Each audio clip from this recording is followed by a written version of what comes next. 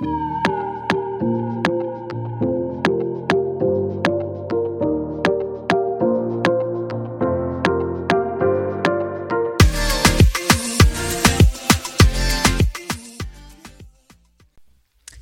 guys, welcome to another episode of the She Ventures Now podcast. So glad for you to join me. This is season 2 of the She Ventures Now podcast. Yay!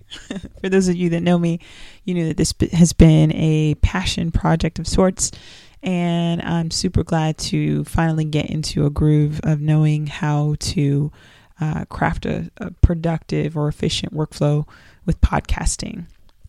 All right. Well, that said, what I want to do is go ahead and give you a brief overview of this season and of this specific episode.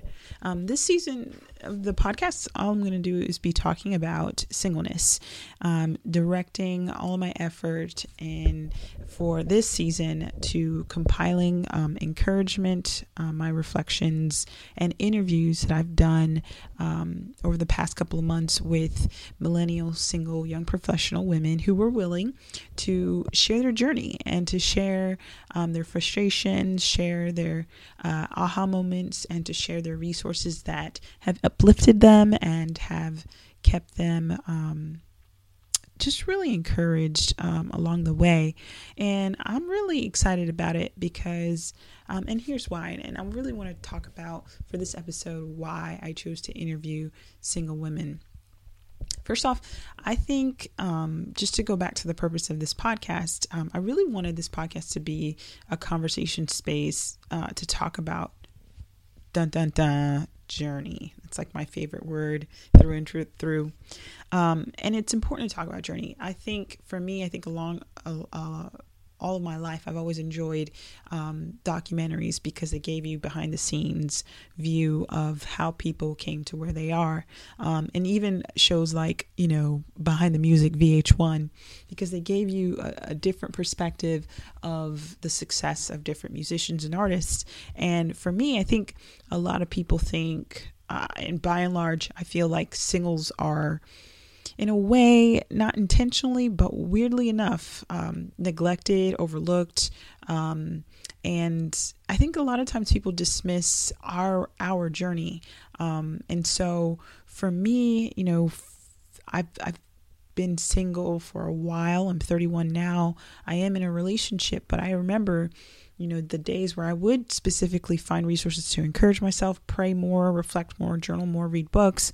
And at the end of the day, I felt like still, I wish there was more support. I don't know what I was exactly looking for, but I felt like I didn't want to just go to some cheesy singles ministry at a church or go to singles events. I felt like I wanted to connect more with people who understood me, who understood where I was, the desire to be married, the desire to be content, and that living in that tension.